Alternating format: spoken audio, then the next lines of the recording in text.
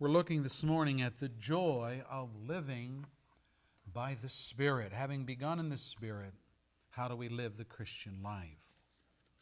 You'll notice in your bulletin outline, the first point I'm making is that new birth forbids a return to the old life.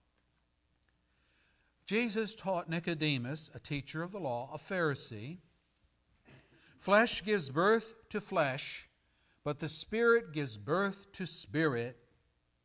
You should not be surprised at me saying, you must be born again. John 3, verse 6 and 7.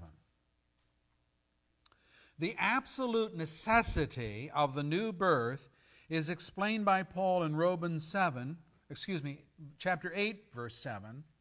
The sinful mind is hostile to God. See, that's where we're at. The sinful mind is hostile to God. It does not submit to God's law, nor can it do so. Those controlled by the sinful nature cannot please God. My, how our world, how America would be changed if they just believed that last phrase. Those controlled by the sinful nature cannot please God. But they're out there trying, right? But here is a definitive statement that says it ain't going to happen. It can't happen.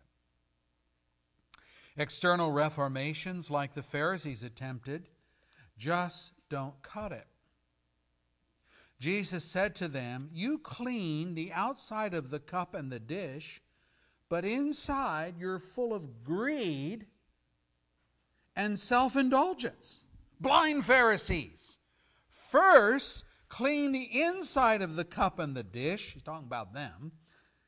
And then the outside will be clean. Matthew 23, verse 25 and 26. They're working on the externals, but then they're not doing anything about the inside.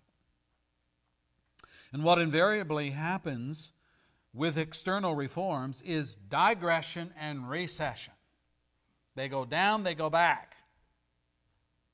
Peter explained, a dog returns to its vomit, and a sow that is washed goes back to her wallowing in the mud. 2 Peter 2, verse 22. Now, why is that so? Well, it's because the dog is still a scavenger by nature. He'll eat anything. And the sow is still a pig by nature. That's why. The same holds true of men. The Pharisees were still full of greed and self-indulgence by nature when they came across as washed or clean china on the outside. Well, look at my dishes. Look at my appearance. I'm sparkling here. Yeah, but no one could look into their heart except God. And God laid their condition bare before his eyes. So the issue then is not how we make ourselves look on the outside, but if we have indeed been reborn with a new nature effected by the Holy Spirit. We are in the end not able to live long in the watching world as Dr. Jekyll and Mr. Hyde. Dr. Jekyll, respectable as a noted physician and scientist on the outside, will soon be marred when Mr. Hyde's murderous exploits begin to surface in his life. But we try that facade. Paul in our text says, you foolish Galatians, who has bewitched you? This is Galatians 3. Before your very eyes, Jesus Christ was clearly portrayed as crucified. And I would like to learn just one thing from you. Did you receive the Spirit by observing the law or by believing what you heard? Are you so foolish? After beginning with the Spirit, are you now trying to attain your goal by human effort? Galatians 3, 1-3. Now, what is he doing here? Paul is putting his finger on the sticky point in many professing believers' lives. Having begun, allegedly so, their life in Christ by being born of the Holy Spirit, they now try to live the Christian life by reverting to the same good works mentality indicative of their old way of thinking and living. What's that? That's the pig back to the mud.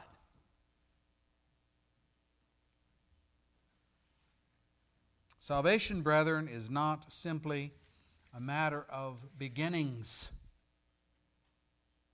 It is also a matter of finishing well. This week, one of my dear friends, Dr. James Greer, friend and personal friend and a competent biblical scholar, died after a long battle with cancer. We're all going to die. That's inevitable. But it's how we die that separates true believers from mere professors. And if our faith is something we wear like a garment and is easily tossed aside during trials, then our faith is suspect. Paul wrote to young Timothy, his protege in the ministry, and here's what he wrote. Keep your head in all situations. Endure hardship. Do the work of an evangelist. Discharge all the duties of your ministry. For I am already being poured out like a drink offering, and the time has come for my departure. I have fought the good fight. I have finished the race. I have kept the faith. Now there is in store for me the crown of righteousness, which the Lord, the righteous judge, will award to me on that day. And not only to me, but also to all who have longed for his appearing. 2 Timothy 4, verse 5 through 8. This could be said of Dr. Greer, and I hope can be said of me, and I hope can be said of you when our time comes. It's important that we not only note our beginnings in the faith, but that we assess how we are presently living the Christian faith, which is a way of life more than it is a religion. And we were talking about that this morning in the adult class. And you can sense Paul's upset with the churches of Galatia. He calls them foolish Galatians. Chapter 3, verse 1. He accuses them of being bewitched, which the Greek word means to be charmed by evil. How could you be charmed by evil? Well, they were. And in Galatians 5, our text, verse 7 and 8, he says, you were running a good race. You were. Who cut in on you and kept you from obeying the truth? That kind of persuasion does not come from the one who calls you. You were doing good, but something's happened here. This harks back to chapter 1, in which Paul says, I'm astonished that you're so quickly deserting the one who called you by the grace of Christ and are turning to a different gospel, which is really no gospel at all. Evidently, some people are throwing you into confusion and are trying to pervert the gospel of Christ. Galatians 1, verse 6 and 7. And if you look at the context there, he's talking about the fact that some hucksters had infiltrated the church with a message of salvation by believing in Jesus. Oh yes, of course you must believe in Jesus. But to Jesus you must add obedience to the law of Moses. And in particular, you must be circumcised as to externals, you see, a work of man. And so salvation then became a partnership with faith in God and the product of human endeavor. And it is an admixture of the old nature still trying to justify itself, and the gospel of new birth, rebirth, which is the sole work of God's Spirit. Can we mix that? Well, these false teachers said, yeah, that's the way it is. That's what salvation is. Yeah, you have your faith, but then you have your doing that you need to do to be a true child of God. Now, the churches of Galatia had started out well. They were running the race in the power, in the joy of the Holy Spirit. Paul had taught them the gospel of grace. He had made it plain that no one is saved by good works. They learned that salvation is all of grace. We cannot claim rights of ownership through the payment of good works. And then the lies of Satan began to infiltrate the churches through false teachers. Men who just could not let go completely of man's abilities and professed goodness. They came up with a hybrid. Jesus plus obedience to the Ten Commandments. That was the hybrid. And you know what? Grace was destroyed. Then and there, grace was destroyed. Paul explains, writing to the Romans, at the present time there is a remnant chosen by grace. Now here's how he explains. And if by grace, it is no longer on the basis of works. Otherwise, grace would no longer be grace. Romans 11, verse 5 and 6. There's your definition of grace, folks. I'm going to ask Justin to come up. I got a gift for you. Justin is my go-to man. You like money? How'd you like to have $5? Good. Go for it. Oh, wait a minute. I got another idea. What if, instead of, give me that bag. Thank you. What if I give you a task? Here's a bottle of car polish. Don't look on that on the TV. And a cloth. And my car's parked right out here. If you just go out and just do the bumpers. They're really cruddy. Okay? All right. No. Come on back. He's too willing. Oh, by the way, there. You're welcome.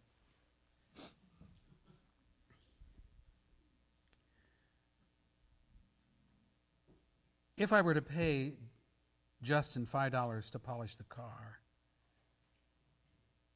if Justin actually polished the car for $5, that would be a tremendous bargain for me in today's market.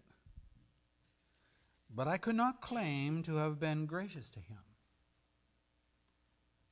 No, he could rightly say, well, Pastor, I earned the $5. You gave me the polish, I got the cloth, I went out there and got it dirty. Your car's looking good. Now, the dollar amount is not the point. $5 or $500, any contribution of labor on Justin's part would make the money a payment owed, not a gift given. And when people try to obtain God's forgiveness by paying for it, penance, grace is destroyed. God's salvation becomes null and void, and people are left in their sin, not forgiven, still lost, still bound for hell. It's part of this payment mentality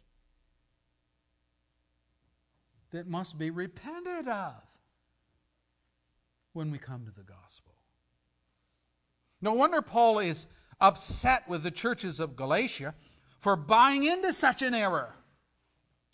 His letter was written to get them back on track. You foolish Galatians, you're going after another gospel which is not the gospel. He says it this way. After beginning with the Spirit, Are you now trying to attain the goal by human effort? Yeah, you started out well, but whoa. Chapter 3, verse 3. And in verse 5 of our text, very sobering truth. Listen to this. You have been trying to be justified, saved, by law. You who have been trying to do that by law have been, get it now, alienated from Christ. You have fallen away from grace. Oh, no, we didn't want to do that. Well, you have. This is what exactly is going on. My grandma was a workaholic. Really true. Up 5 o'clock every morning, up till 11 o'clock every night. Work all day long. If she wasn't working for herself around her house, she was working for others and doing all kinds of civic service for the church and so forth. But, when it came to people helping her, like if she were ill or if she needed help financially or something like that, she would always turn it down. And here's what she would say. I don't like to be beholden to people.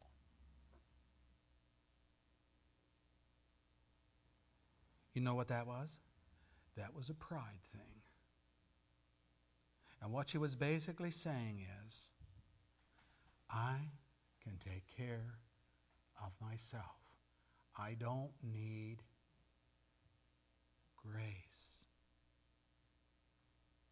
I'll work it out. She had a hard time with people just saying, there it is. This is a gift. Show up at the door with a bag of groceries or help her clean her house if she were ill or whatever. She had a rough time with that. She's not alone, folks. There are many people, when they hear the gospel of grace and they hear the free offer of the gospel, they say, I don't know about that. That sounds too simple. That sounds too easy. It's a pride thing. I think it's one of the hardest things they got to do is swallow their pride. So, when we become born-again Christians, God does not expect us to revert and go back to the old way of doing things. Secondly, the new birth of grace sets us free. Here's its work. It sets us free from the rigor of work. Wiseman Solomon wrote it this way. I hated life. Listen to this. He's so honest. I love it. I hated life because the work that is done under the sun was grievous to me. All of it is meaningless and chasing after the wind. And so my heart began to despair over all my toilsome labor under the sun. For a man may do his work with wisdom, knowledge, and skill, and then he must leave all that he owns to someone who has not worked for it. This too is meaningless and a great misfortune. What does a man get for all the toil and anxious striving with which he labors under the sun? All his days his work is pain and grief. Even at night, his mind does not rest. This too is meaningless. Ecclesiastes 2, verse 17 and following. Now here Solomon outlines for us some of the more salient points about work, some of the darker side of work. He says, work, it's grievous to me. It's grievous to me. It's meaningless. It's a chasing after the wind. It's toilsome labor. It's anxious striving. You ever think of work that way? And in the end, the proceeds of his labor are left to someone who has not worked for it. So That's anticlimactic because he doesn't reap the benefits. Someone else does instead. Oh, and while he is working, all his days, his work is pain and grief, he says. And at night, when he should be relaxing, his mind does not rest. These are some of the darker sides of work, which we would do well to consider when we are trying to mix works with grace. Work is tiring. Grace is invigorating. The one thing we all acknowledge about work, whether a student studying for an exam or a machinist and working on a part in a shop, a lawyer advocating for a client in court, a pastor preparing a sermon, a hairdresser working with a client, at some part in the day, you're going to become weary and tired. Now, we all know why we work. We work because we have to. We work to maintain life, to have the resources to buy food and pay the utilities and purchase housing and buy automobiles and clothes and gadgets and on and on. Solomon, too, acknowledged the need of work. His point, however, is that work in the end is meaningless because along with what money can buy, there's a lot of negatives, like bills to pay and pain and grief. And chief of all, tiredness and a lack of fulfillment. Why then would people hold out for work in the form of obedience to God's moral law as the means of pleasing God and winning heaven? Especially when God himself says so plainly. We know that a man is not justified, he's not saved, by observing the law, but by faith in Jesus Christ. So, we too have put our faith in Christ. What goes for you goes for the apostles too. We have put our faith in Christ Jesus, that we may be justified or saved by faith in Christ and not by observing the law. Because by observing the law, no one will be justified. No one will be saved. Galatians 2, verse 16. We apostles have figured this out, and that's the gospel. And that's come to us the same way as we're preaching it to you. Seems like a no-brainer, doesn't it?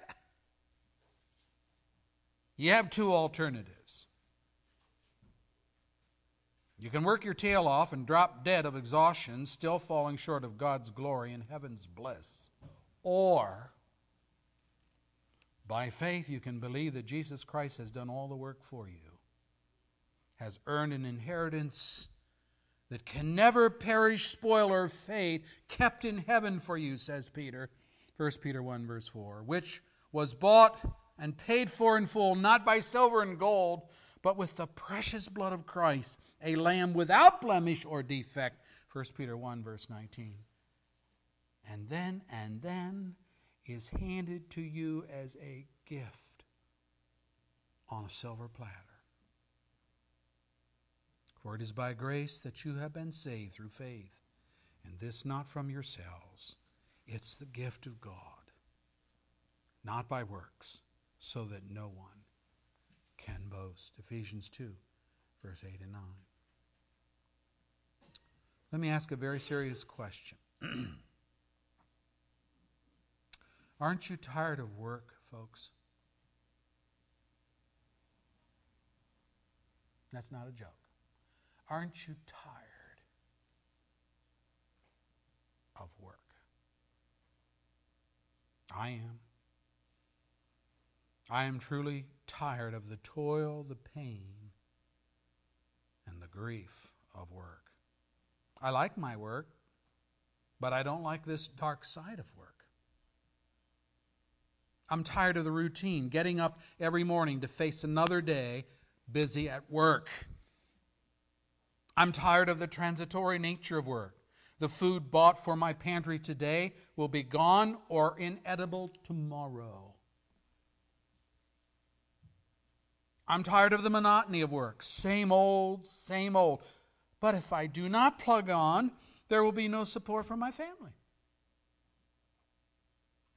I'm tired of the losses of work. Inflation that robs my dollars of purchasing power.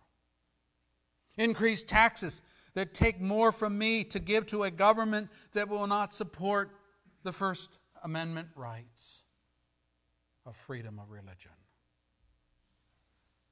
I'm tired of an aging and sometimes ill body that makes me huff and puff on projects that I just used to breeze through. I'm tired of that. And I'm tired of never reaching personal and family goals. I'm tired. If you are likewise tired, why do you keep running the treadmill when it comes to the gospel of God? As Paul spoke of his fellow Jewish brethren, here's what he said. I can testify about them that they are zealous for God. But their zeal is not based on knowledge. Since they did not know the righteousness that comes from God, the free gift in Christ, you see, and sought to establish their own righteousness, they did not submit to God's righteousness. See, they're just out there working. Oh, are we working? Doing all the ordinances, all the laws of Moses, trying to get saved. Since they sought to establish their own righteousness, they did not submit to God's righteousness. Now listen to this next statement. Christ is the end of the law, so that there may be righteousness for everyone who works? No. For everyone who believes. Romans 10, verses 2 through 4. Oh, and there's an end to something else. We have it in our text, verse 4. You who are trying to be justified by law, that is, your obedience to it. You're trying to work your way to heaven. You who are trying to be justified by law have been alienated from Christ. You have fallen away from grace. Oh, I wasn't bargaining for that. Well, that's what's happening. How does that happen? Galatians 5, verse 2. Mark my words, I, Paul, tell you that if you let yourself be circumcised, or any other legal stipulation, and you're thinking of that as what's going to save me, Christ will be of no value to you at all. Wow, that sounds pretty ultimatum, huh? Oh, yeah, and what is really depressing is this. Partial obedience to the law of God is counted by God as disobedience. What? Verse 3. I declare to every man who lets himself be circumcised, as an obedience to the Mosaic law, that he is obligated to obey the whole law. Whoa, did I read that right? The whole law? Well, that's more work than I had envisioned. This is more work than I had bargained for. Oh, yes, and what is more, it's an impossibility. James says, for whoever keeps the whole law and yet stumbles at just one point is guilty of breaking all of it. For he who said, do not commit adultery, also said, do not murder. If you do not commit adultery, but you do commit murder, you have become a lawbreaker. James 2, verse 10, 11. And you can say that for every one of the 10 commandments. You only have to break one to become a lawbreaker. And I think what James is saying is, you don't get to pick and choose your pathway of obedience. Because the standard of God is rooted in His own character. Jesus said, "Be perfect, therefore, as your heavenly Father is perfect." Matthew 5, verse 48. Perfect? Who can do that? Perfect? I can't do that. Ask my wife. You can't do that. I'll ask your wife. Nobody can do that. Perfect? Nobody but one. Jesus, God's Son, of whom the Bible says, "In bringing many sons to glory, it was fitting that God, for whom and through whom everything exists, should make the author of their salvation perfect through suffering." Hebrews 2, verse 10. Although He was a son, He learned obedience from what He suffered. And once made perfect, He became the source of eternal salvation for all who obey Him. Hebrews 5, verse 8 and 9. Okay, so how does Jesus' perfection help me, a sinner, who cannot make it through a day without breaking God's law? Paul writes, "When you were dead in your sins and in the uncircumcision of your sinful nature, God made you alive with Christ. He forgave us all of our sins, having canceled the written code, the law, with its regulations that was against us and that stood opposed to us. He took it away, nailing it to His cross. And having disarmed the powers and the authorities, He made a public spectacle of them, triumphing over them by the cross." Colossians 2, 13 through 15.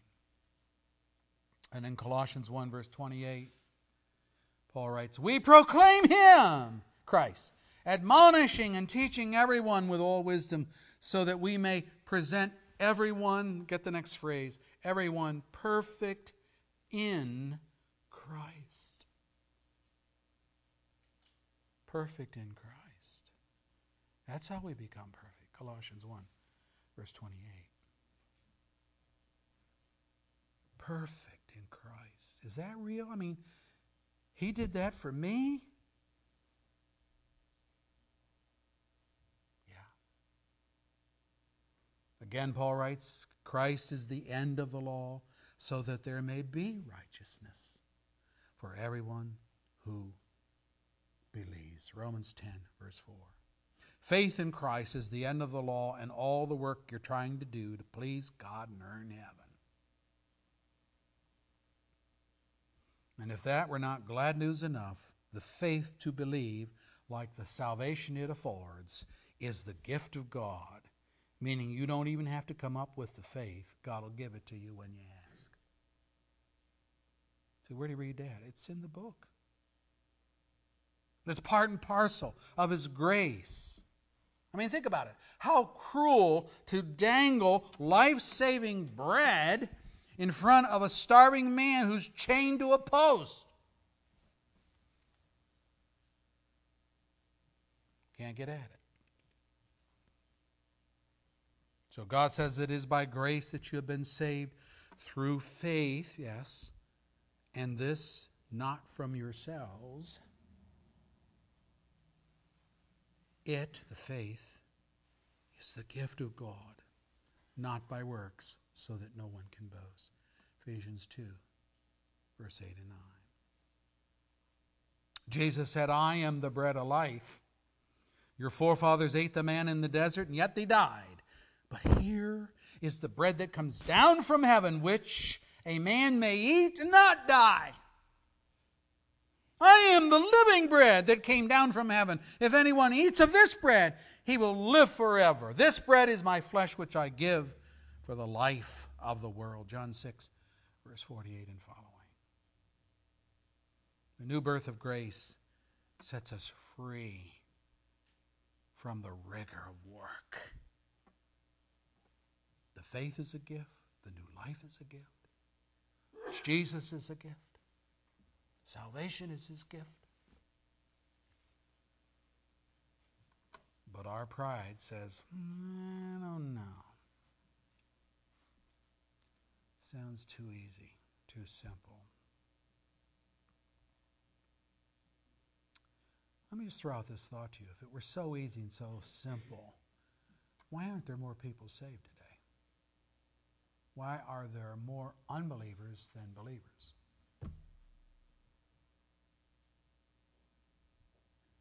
I think the pride of man is such a hurdle. It is such a mountain. It's the Himalaya of sin to get over. That people just keep on the treadmill, chugging away. Now that brings us to the last part of our outline, which is what it means to live by the Spirit. If we're indwelled by the Spirit of God, how do we live by the Spirit? Look at verse 25. Since we live by the Spirit, let us keep in step with the Spirit. When my kids were little, when my girls were little, Dad would dance with them in the living room floor, and this is how he did it. They would stand on the front of my shoes and hold onto my belt or around my waist.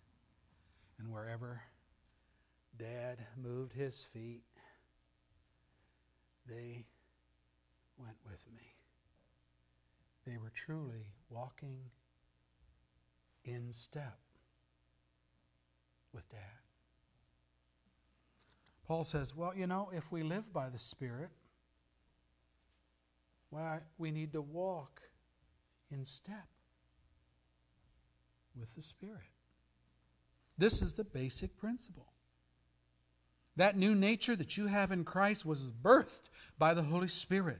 That body which houses your soul is now indwelled by the Holy Spirit. It is what makes you a Christian. No Holy Spirit, you don't belong to Christ. You say, where do you get that? It's in Romans 8, verse 9. You, however, writes Paul, are controlled not by the sinful nature, but by the Spirit, if the Spirit of God lives in you.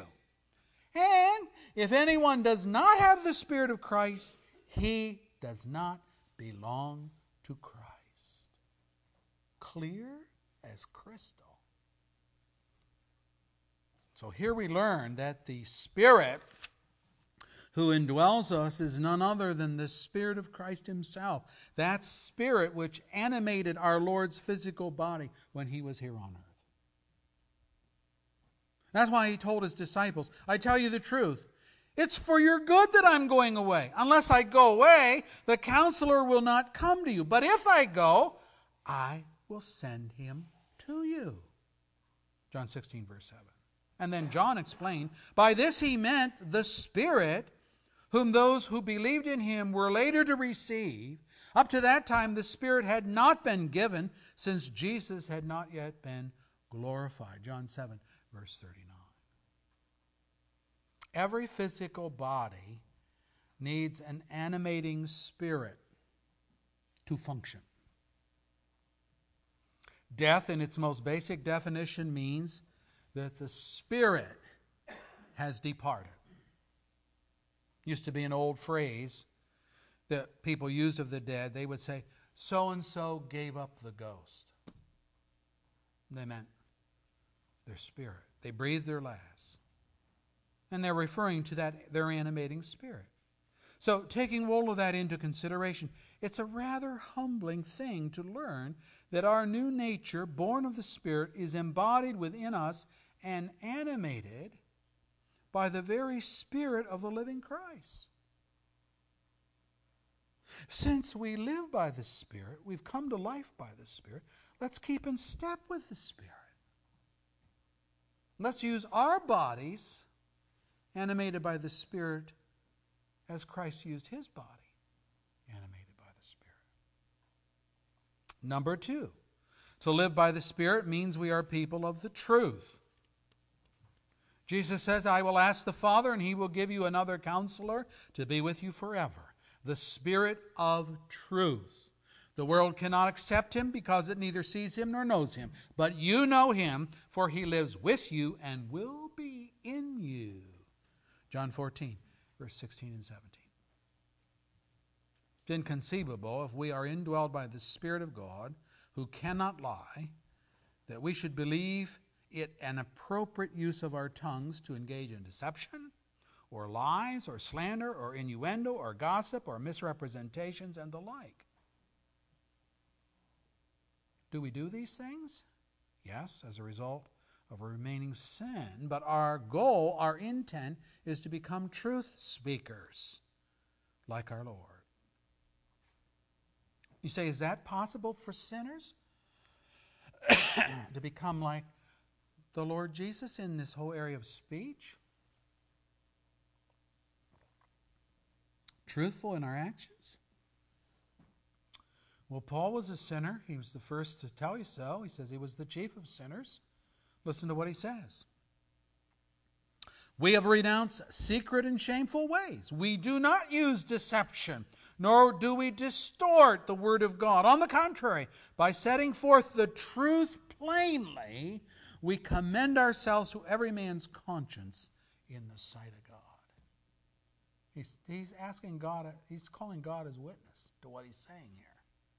As God is my witness, you know we don't use deception or any of that. 2 Corinthians 4, verse 2. Or again, he says, I speak the truth in Christ. I am not lying. My conscience confirms it in the Holy Spirit. Romans 9, verse 1. Paul, a sinner, learned how to be a truth speaker. You cannot walk in the Spirit and be a pathological liar. Revelation 21, verse 8 lists all those banned from heaven. It says this, all idolaters and all liars, their place will be in the fiery lake of burning sulfur. This is the second death.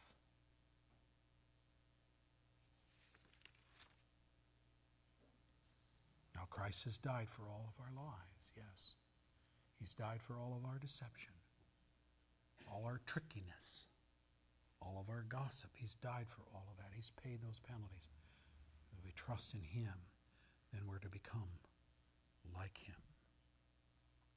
Number 3, to live by the Spirit means that we are ever teachable disciples of Christ. Ever teachable. Again, Jesus says, but the Counselor, the Holy Spirit, whom the Father will send in my name, will teach you all things and will remind you of everything I have said to you.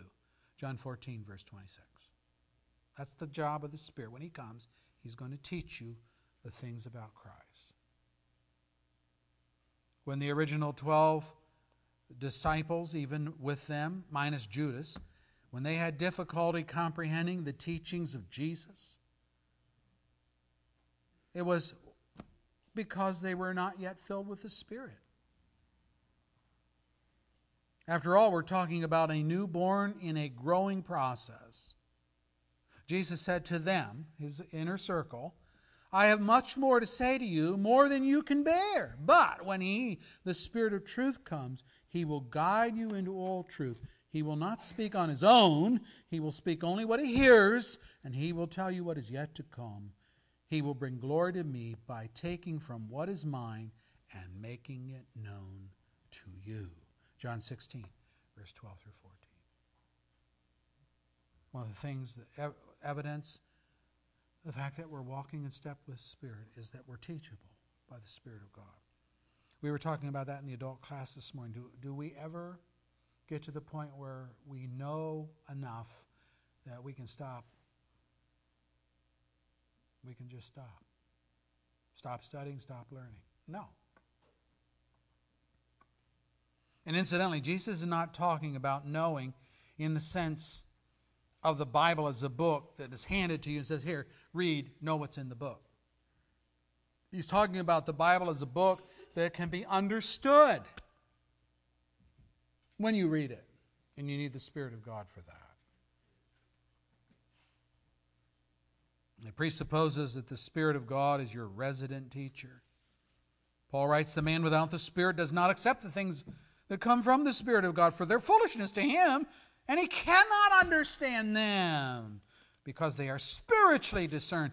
The spiritual man makes judgments about all things, but he himself is not subject to any man's judgment. For he who has known the mind of the Lord, who has who has known the mind of the Lord that he may instruct him? But we have the mind of Christ. 1 Corinthians 2, 14 through 16. Yeah, we do. Oh, and one additional presupposition. The Spirit will teach, but we have to be teachable disciples. The writer of Hebrews chided his readers, saying, though by this time you ought to be teachers, you need someone to teach you the elementary truths of God's Word all over again. You need blah, blah, blah, blah, blah, blah, blah, milk, not solid food. Hebrews 5, verse 12. Instead of growing in the grace and knowledge of the Lord, as Peter has commanded, 2 Peter 3:18, these people had regressed because of their own indolence. Knowledge of the Holy One is like any other subject. It involves study. By the way, that's one of the reasons why we gather here on Sunday morning, to hear a message from God's Word, to feed your soul like you feed your body in about another half hour. Same thing. Number 4, to live by the Spirit means we will evidence the Spirit's fruit. Look in your text here at verse 22, 23. The fruit of the Spirit is love, joy, peace, patience, kindness, goodness, faithfulness, gentleness, self-control. Against such things there is no law, that is to say, no prohibition. There's no thou shalt not be good. There is no thou shalt not be faithful. There is no thou shalt not be gentle. There's no law against these things. These are the things that are to be promoted in our lives. Contrast that to the acts of the sinful nature, which are listed there in verse 19. The acts of the sinful nature are obvious, and it's a long list there. Sexual immorality, impurity, debauchery, idolatry, witchcraft, hatred, discord, and so on. And then he issues this, I warn you, as I did before, that those who live like this will not inherit the kingdom of God. See, that's what the old flesh produces. All those things contrary to God. Now, the contrast here between what we just read in verses 22 and 23 and verses 19 and following, the contrast here is this. It's a conflict. Look at verse 17 and 18. For the sinful nature desires what's contrary to the Spirit, and the Spirit what is contrary to the sinful nature. They are in conflict with each other, so that you do not do what you want. But if you're led by the Spirit, then you're not under the law. You're not helpless. You're not under the all I can do is sin.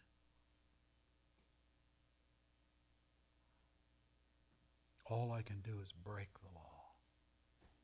No. If you're in Christ, you can produce. He will produce in you the fruit of His Spirit. That's the difference between our old life and the new life. In the old life, we could say it this way. All I can do is sin. My thoughts are sinful, my speech is sinful, my goals are sinful. All I can do is break God's law. That's what I am by nature. But when you're in Christ and you're dwelled by the Spirit of God, now you don't have to sin. You can choose not to sin. That's different. That's radically different. I can choose to sin or not to sin. I can obey the Spirit's leading and walk in step with Him, or I can go like the pig back to the wallowing in the mire, which will be regression. But if you're in the old nature and you're not indwelled by the Spirit, all you can do is sin. Isaiah says even our righteousness is as filthy rags in the sight of God. Even when you do something good, which you think is good, it falls short of the glory of God. Let me ask this morning, are you at peace with your sin? Does it bother you to lie? Does it bother you to engage in immoral thoughts or actions? Does it bother you to steal? Does it bother you to gossip, to get drunk, to dabble in the occult, to have fits of rage, to be jealous, envious, greedy, unthankful? Does any of that bother you? These are all signs of the sinful nature, not the spiritual nature. They prove that you're still dead towards God if you're not bothered. If you die in that state, you enter what the Bible calls the second death, from which there is no salvation and no escape. That's why the Scripture says, today, if you hear God's voice, don't harden your heart. Today. That's because tomorrow you may be in eternity, and today will have passed you by.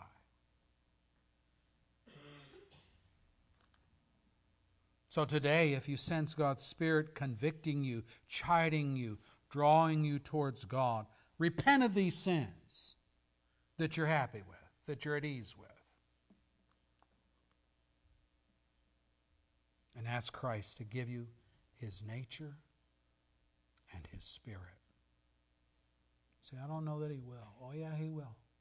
The problem is not with Christ. The problem is with you. Let me read it for you. Jesus' own words. All that the Father gives me will come to me. They will come. And whoever comes to me, I will never drive away. Never. Say, well, Pastor, you just don't know my life. You don't know the sinful way I've lived my life. I don't have to know. God knows. And this God, God the Son, is saying, whoever comes to Him, He'll never drive away. Oh, let me read one more verse. It's even more helpful. For my Father's will is that everyone who looks to the Son and believes in Him shall have eternal life. Praise God. And I will raise him up in the last day. John 6, verse 37. It's definite. And in the Greek, it is really definite. It's shall have eternal life. You know, in English, shall is much more forceful than will. We use will most of the time now. Old King James used shall all the time. But here NIV says, shall have eternal life. Why? Because your salvation isn't based on you working. It's based on Christ, to whom you're coming in faith. And all that comes before Him I will never drive away. They shall have eternal life, and I'll raise them up in the last day. Resurrection unto life is a whole lot better than resurrection unto eternal punishment. Let's pray. Dear Father, thank You for the gospel of grace. Ooh, we fight against this so much. I know. It's debasing to pride. We want to think that we're not that bad off. No. There's some redeeming qualities in us. There's some good in us. And when we compare ourselves with other men, we can always find other people who are more sinful than us, more wicked than us, even by our own standards. But then how we use that to say, I'm okay. I'm okay with God. We don't use God as the standard. We use other people. But if we would just take a look at God and His perfection, if we would listen to Him say, be perfect, be holy. If we would hear Him say, without holiness no one will see the Lord. If we would hear the Word of God and not try to make us look better, more rosy than we are, we would see our great need of grace. I'm so thankful, Lord, that you are a God of grace, that there is a plan of mercy, there's a plan of grace by which you operate. If you were just a wrathful God, there was no grace or mercy in you, we'd all be condemned to hell, and rightly so. And that'd be the end of the story. But there's grace on your part. There's goodness in your heart. There's mercy for us. And though we are sinners deserving of hell, if you will grant us your Spirit, if you will make us alive, if you will draw us, if you will grant us faith, then, Lord, we shall become your children. Please make us your children today. That one that's been wrestling and they've been trying to work their way to heaven. They've been trying to please you. And maybe they haven't even been trying all that much, but they think their life is not all that bad. Show them the impeccable holiness of God and show them the grace that's through Jesus Christ. Forgive us for being so arrogant. Forgive us for being so prideful. In Jesus' name.